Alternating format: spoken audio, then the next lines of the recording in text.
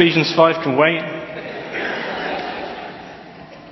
It was my first thought as she came in was the dress. I'd forgotten about the dress. And I know, guys, maybe you're not going to think about the dress. It hadn't really crossed my mind.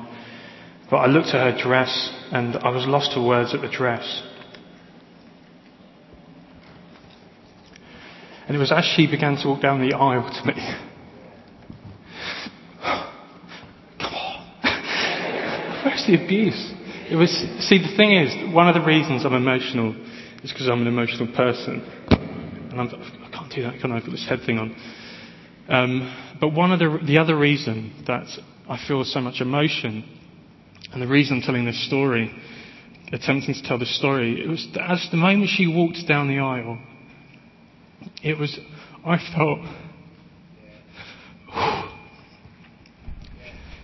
felt God say to me, it was a very audible, booming voice that he gave. I felt God say to me, Tom, this is how I love my church. And this whole thing, this whole ceremony, actually, it's not man's idea at all. I'll open my eyes in a minute when I've come to. It's not man's idea. This is my idea. This is my idea. And marriage is not owned by the world.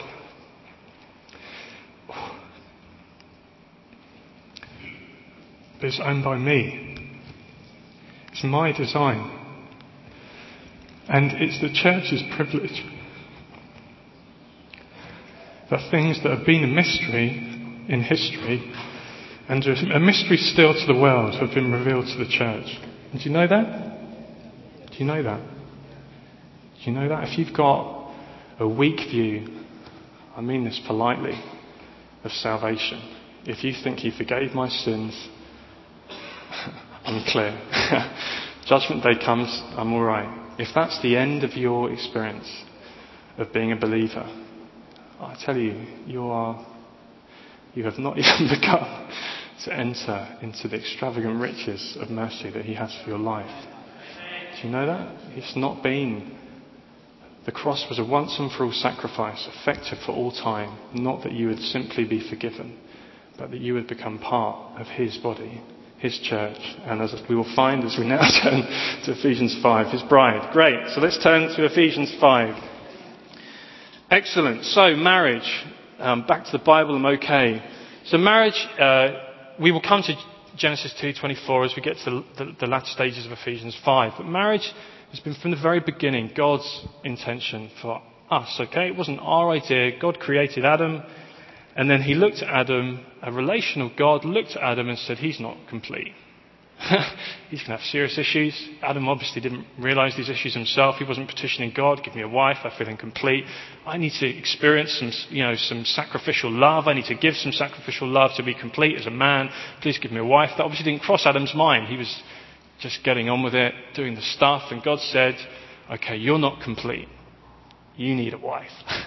You need Eve. So you know that story. So it began in Genesis 2, and then the whole Bible is then filled with a story. Uses the imagery of marriage as God loves the church. Crikey, that's scary, isn't it, behind me? Sorry. The Bible talks all the way through, I definitely don't have time to do it now, of how Christ has pursued his church as a bride. And actually, sadly, but we need to know this, that the Bible is full of stories of Israel first being an unfaithful bride to God, of not being obedient to God, of flirting with other lovers, not just flirting, but being adulterous in their relationship. And some of the words God uses, I'm not sure, I'm glad I don't have to read some of those passages out this morning, they're shocking. But this theme of marriage is throughout the whole of the Old Testament, with God pursuing his church. You see, my wedding day, marriage is my design. It is a representation of how I love my church. And the whole of the Bible is filled with this story of how Christ has pursued his church. and how the church has been unfaithful, and then how God has then said, no, I will not let you down. We heard that amazing reading this morning from Becky. I will not let them down. I will not just punish them. They are my bride. I'm going to have them. Didn't use the word bride in there, but there was some of that kind of language in. So the end of the Bible, the last book of the Bible, Revelation, with a whole picture of Revelation 19 to 21, it talks and gives this incredible imagery of the bride and the groom coming together in the supper of the Lamb. This incredible consummation.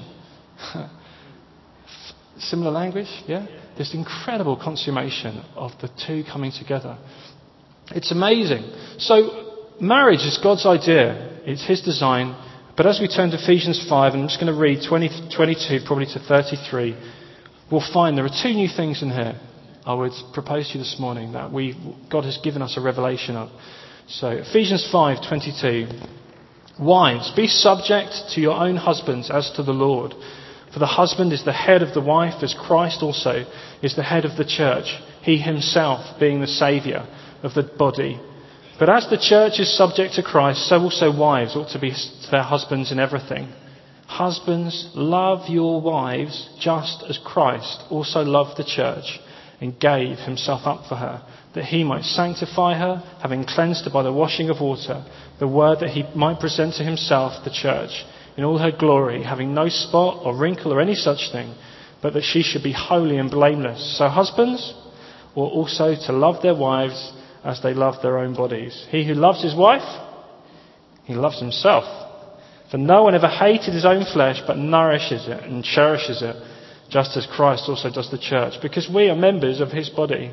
Then it quotes Genesis. For this cause a man shall leave his father and mother, and shall cleave to his wife, and the two shall become one flesh. This mystery is great, but I am speaking with reference to Christ and the church.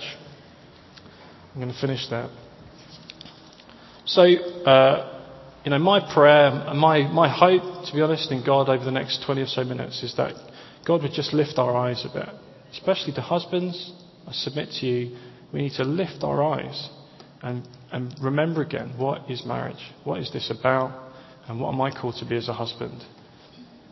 So, Ephesians 5:25, husbands, love your wives as Christ loved the church and gave himself up for her.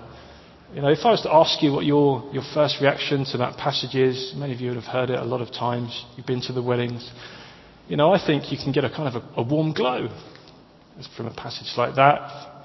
Yeah, as Christ loved the church, I'm gonna love you, I'll take care of you, you can give me dinner, you can wash the clothes, I'll take care of you though, in an emotional level. But actually, okay, so I'm not being serious about that brief monologue. What I found as I studied this passage again is that my warm glow has been replaced for the time being by, and it's tempered with grace, more of a cold sweat.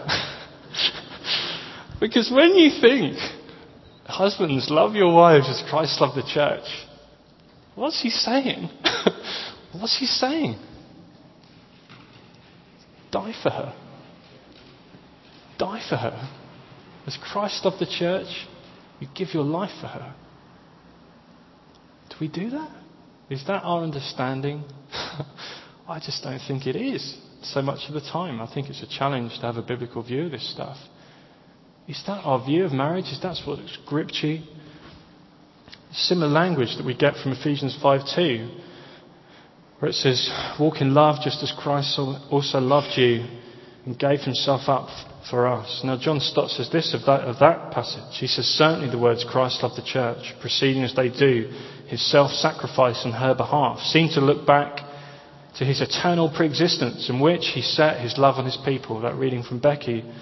So true here, and determined to come and save them. So having loved the church, he gave himself up for her. The reference is, of course, primarily to the cross.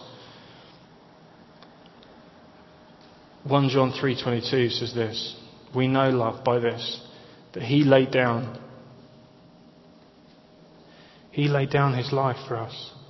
And we also ought to lay down our lives for our brothers. You see, the example that we have got in Christ, it just rocks everything. Everything changes. Everything changes. What does love mean in Ephesians 5:25? What does it mean in Ephesians 5:2? What does this love mean? Well, it means sacrifice. That's what it means. It means sacrifice. Let me give you a story. Yeah, it's a good one.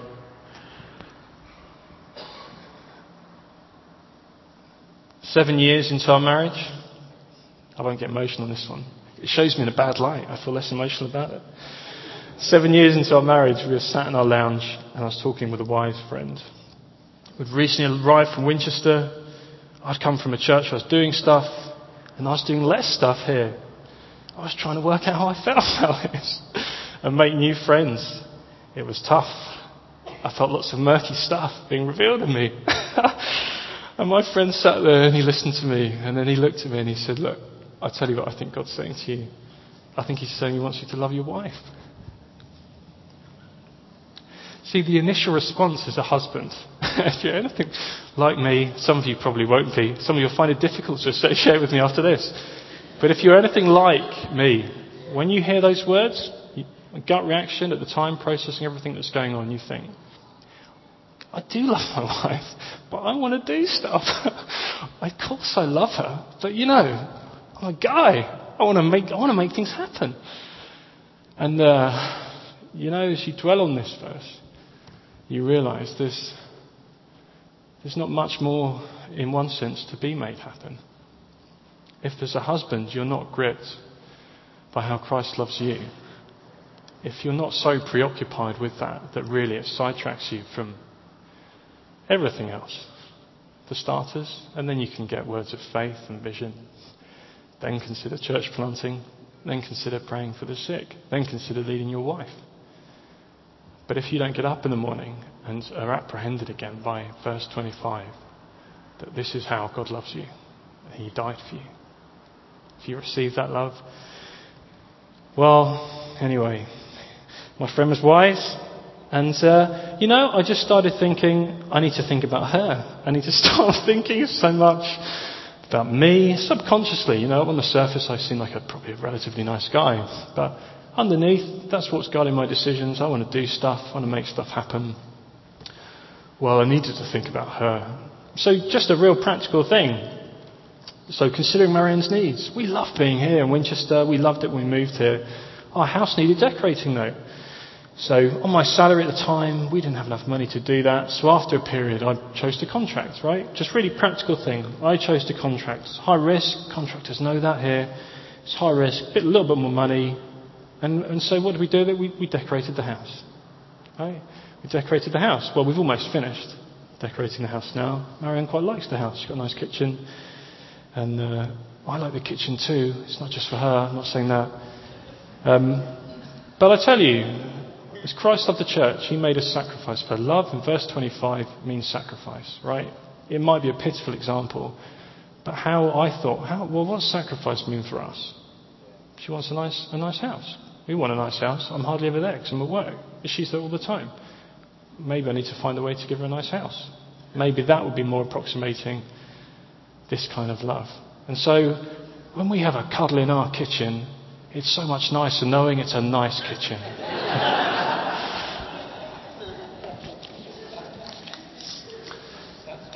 So I just want to think a bit about how we as husbands tend to love our wives. I think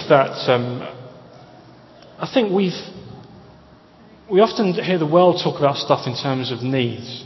Have you got your needs met? I remember a book, I think it was okay actually. There's a book called His Needs, Her Needs. There's lots of books about needs. And I think we've all got needs, we all have needs, but it's the wrong starting point, and this is why. Okay, we've all got needs. Some are real needs, some are felt needs. I feel like I've got a need for a nice car, but it's not a real need. It's probably not a wise thing to go after with three young boys. We've got weaknesses, we have failures, we go through tough patches. We know very well in this church there are some people going through incredibly, not tough patches, but incredibly challenging, difficult times of life, right? We know that as a body, we're aware of that, we pray for them. But for every one of those, we can be confident that there are no unique problems. What I find in my life, as I have found for the last nearly 11 years, is that there have been parts I look back to where I realise I've been husbanding my wife on the basis of have my needs been met. That's really the thing that's characterised my response to her. You know, whether I'm being kind, whether I'm helping, whether I'm doing stuff. Well, what I'm saying is my giving to her was really determined by what she'd already given to me. Had she met my needs? When your needs are not being met as a husband, and you might know phases of life where you've been through times like this, having young children. So, Ben, it's great having you, but it's a hard time, right? It's very demanding. Sleep, remember that? Marianne? Sleep. Anyway, sleep. So, what was I saying? It's a hard time, but I look back, and I think there have been times where I began to make excuses for not loving my wife, not really considering sacrifice of my life, because my needs weren't being met. That's what was going on underneath, right? Well, it's good just to get back to being biblical, isn't it? 1 Corinthians 10 says that there's no trial which has overtaken you except that which has come to man. There are no needs or unmet needs you will experience which would justify you not loving your wife on the basis that you can start to think things which are not loving to her. You can start to engage in friendships, conversations, relationships which are not exhibiting love to her. You can start looking at stuff which is not honouring to your wife. We can think of all kinds of things, all kinds of ways which we might not love our wife and choose to love other things. And we might justify that on some kind of basis, that my needs are not being met. This is not fair. It's been too long. This is too hard. I don't like this. Well, none of them are justifiable. That's what the word says. No trial has overtaken you except that which has come to man, and God offers a way out for each of us. So the issue isn't needs. Okay, the issue is the fact that you're sinful. Okay? I want to connect with guys who are in this position right now. Okay, you're going through a tough time and you get to a place where you think, my needs aren't being met. You just drift away a bit. And you begin to justify all kinds of things, all kinds of scenarios in your head. And I just want to submit to you, the issue is not your needs, the issue is that you're sinful. C.J. Mahaney said this, that the message of the Bible is as fresh today as it was always. Sinful men who disobey the law of God still find that God's message of forgiveness in Scripture is the only answer to this life's most fundamental problem. You see, Ephesians 5:25 is what husbands need to hear.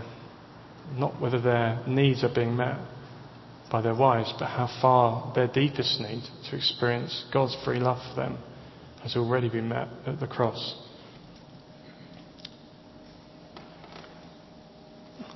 World of marriage. Well, how does the world view marriage?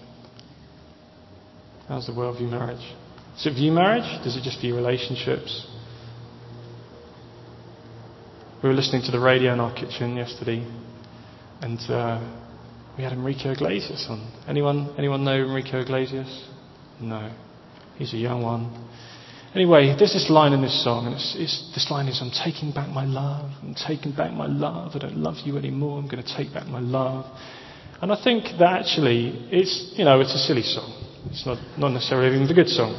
But it does talk about this world's expectation that relationships and your commitment to relationship is based on the idea of an exchange. And if your needs aren't met, then, you take back your love. You take it back, okay? Well, it's not working. This worldview is not working, right?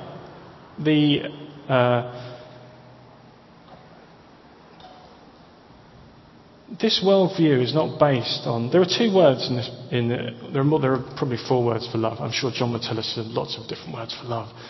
But there are 2 important words for love for us to have a look at here. One is eros, which you might know. There's a word related to it. Erotic. And there's another word called agape, which is about God's sacrificial love. Now, I think that actually what the world's view of relationships and marriage tends to be primarily characterised by this obsession with eros. And it's this kind of... I tell you what, without agape, it's just immature. And it's very, very shallow. And it does not reap the kinds of love, the kind of experience that people want. Here's a quote from John Piper, which I found quite helpful on this. He said, mature masculinity will not be reduced to raw desire and sexual relations. It remains alert to the deeper personal needs of a woman and mingles strength and tenderness to make her joy complete. Masculine leadership finds expression in the firmness of his grasp, the strength of taking her in his arms, and the sustaining of verbal adoration. And that's lovely, isn't it? All the wives seem more enthusiastic at this point than the guys. That's lovely, but there's an understanding that you start with, as Christ loved the church. That's how you start, by loving your wife. And then this other thing develops out of that. See, when you say your vows on your wedding day, coming back to the wedding ceremony as owned by God, when you say those vows, what do you say? See, you say things like, and I should have written them down, shouldn't I? I can't remember them all. But it says things like, for richer or for poorer, in sickness and in health. Anyone else remember any, Peter? Till death, better or worse? Till death us do part, that's right. There's this idea of, we have this idea of, you give me something, I'll give you something back. When you say your vows, you say, listen, richer or poorer, I'm going to love you. Better or worse, I'm going to love you. Sickness and health, I am going to love you. I'm making a covenant with you. I will love you. That's the kind of love that Christ has for his church. I asked my mum and dad for any tips on marriage, doing a talk about marriage. 43 years, I mean, you need to ask, don't you? And my dad came back with a quote, which I think I remember him showing before. I don't know if it was the day before their wedding, but then they sat down with the vicar in part of their preparation. He said one thing to my dad. He said, listen to this. Just think not of yourself. Think not of yourself. And, wow. Let's read Ephesians 5:25. Love your wives, just as Christ loved the church. See, Christ didn't think of himself, and this is our model. He looked for the inheritance that was set before him, and he acted in obedience to his Father, and he took our place and died for us on the cross.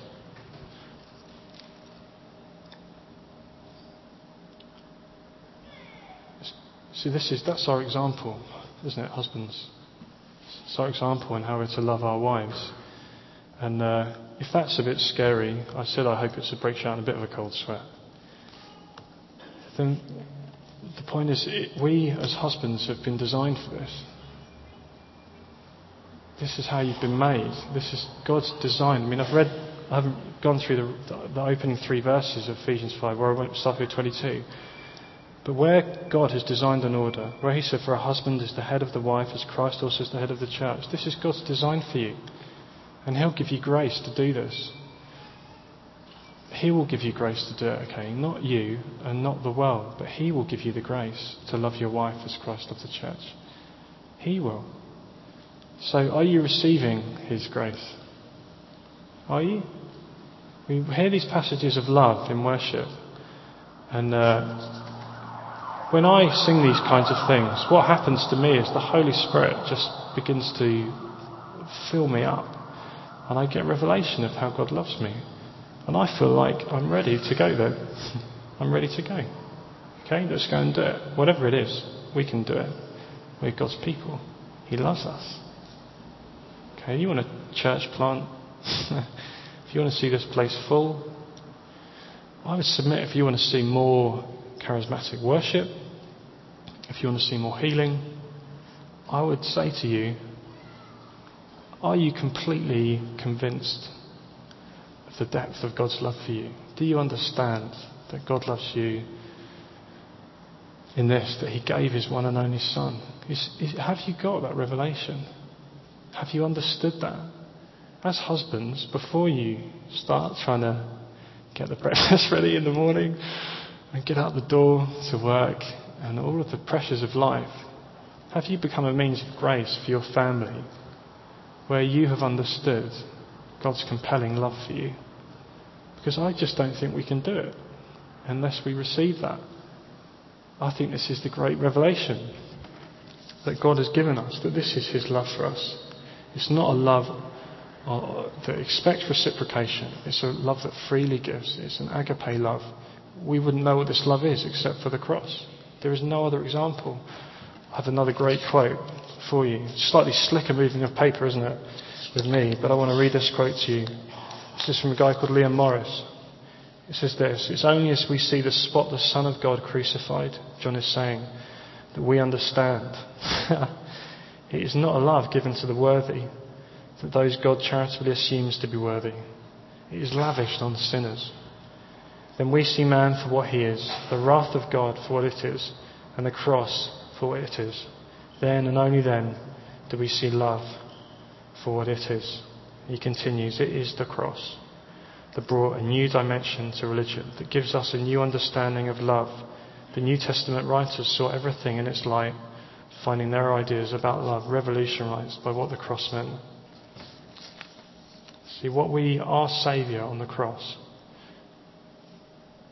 as he passed through Gethsemane, as he was before his Father with a job to do, as he's sweating, as his friends are falling asleep, is he looking to his own needs? Is he being shaped by me and what I'm finding tough and what I need to happen?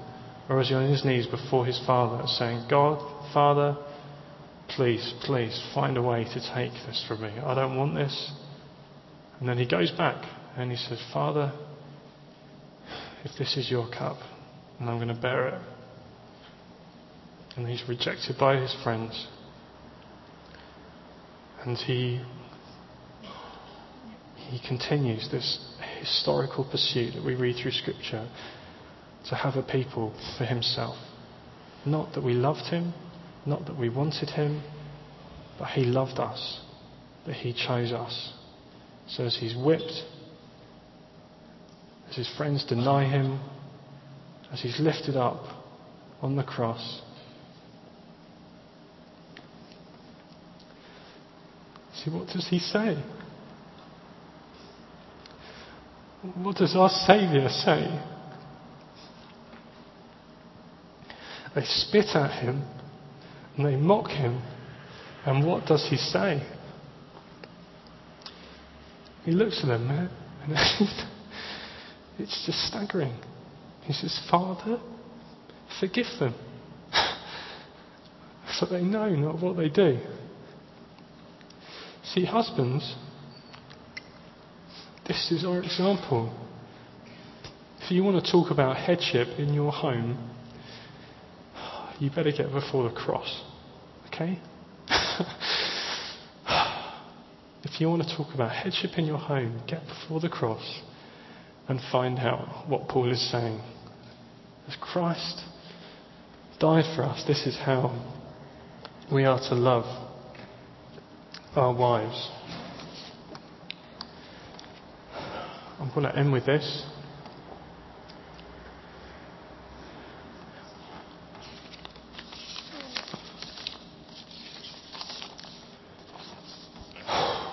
Christ's leadership, Christ raised up on the cross. Oh, as husbands, does it give us a model where we force, if you force your wife to submit to you? You ever tried doing that? It's very unfruitful in every kind of respect.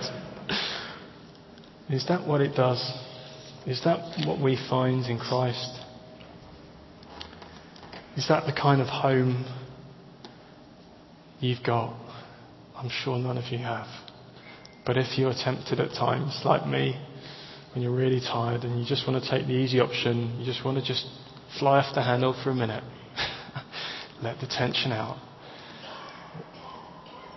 We just have no excuse.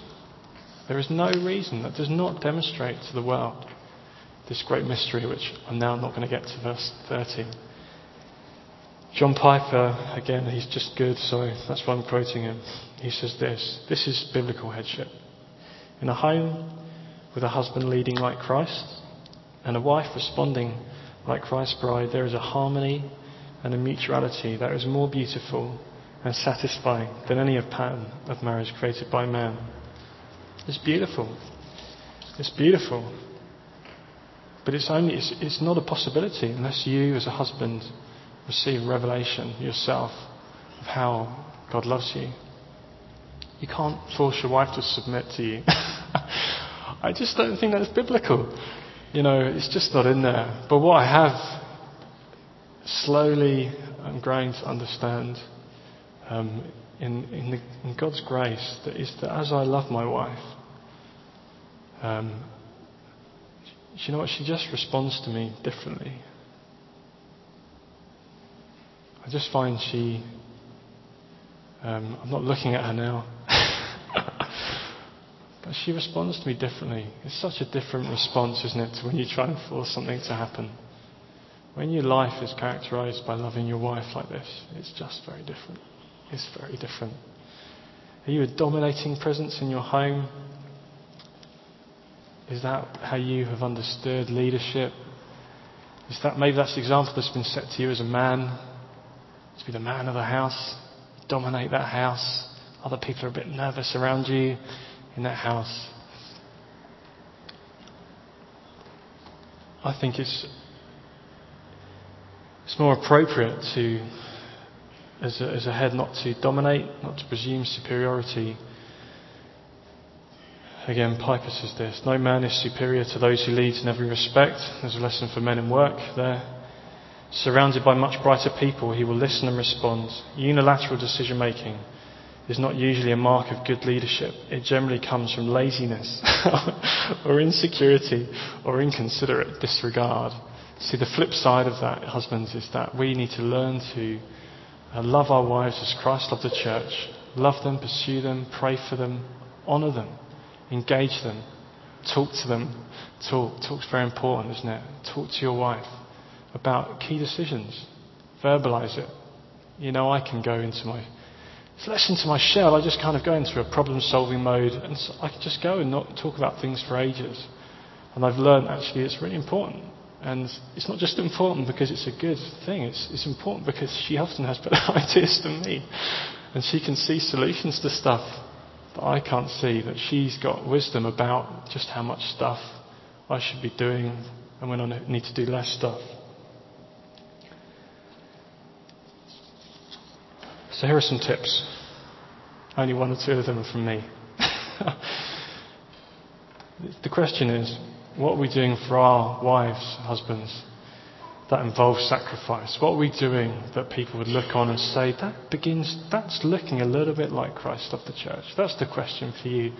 The kitchen's a good example to put out of the locker, but I've had 3 years to do that, so don't feel bad about the kitchen thing. Maybe it's just making coffee in the morning. I don't know what it is. I'm not even going to go there. But husbands, what are we doing every day that involves sacrifice for our wives? You want to be a real man? It's a good thing to think about. Here are some tips from older people, more experienced. Actually, they're from my dad. Some of them are. I asked him for tips. He said this. They're just good nuggets, aren't they? He said, I found it helpful to consider things from mum's point of view before making decisions. It's a good one, isn't it? You think about things from your wife's perspective before you make decisions. Do you make time to think about key decisions from your wife's perspective before making decisions? That's maybe more important. When you've got families, when you've got children, you're so busy, you can just make decision after decision. Have you created time to think, how is my wife? What's she going to think of this? And then have you engaged in conversation about it to find out whether she does think of that? Here's one from me. I'm inspired by C.J. Mahaney. I'm inspired by him in a lot of ways. He's a preacher in America. He's come to some of the Bible weeks we've done. This guy has a book on his wife.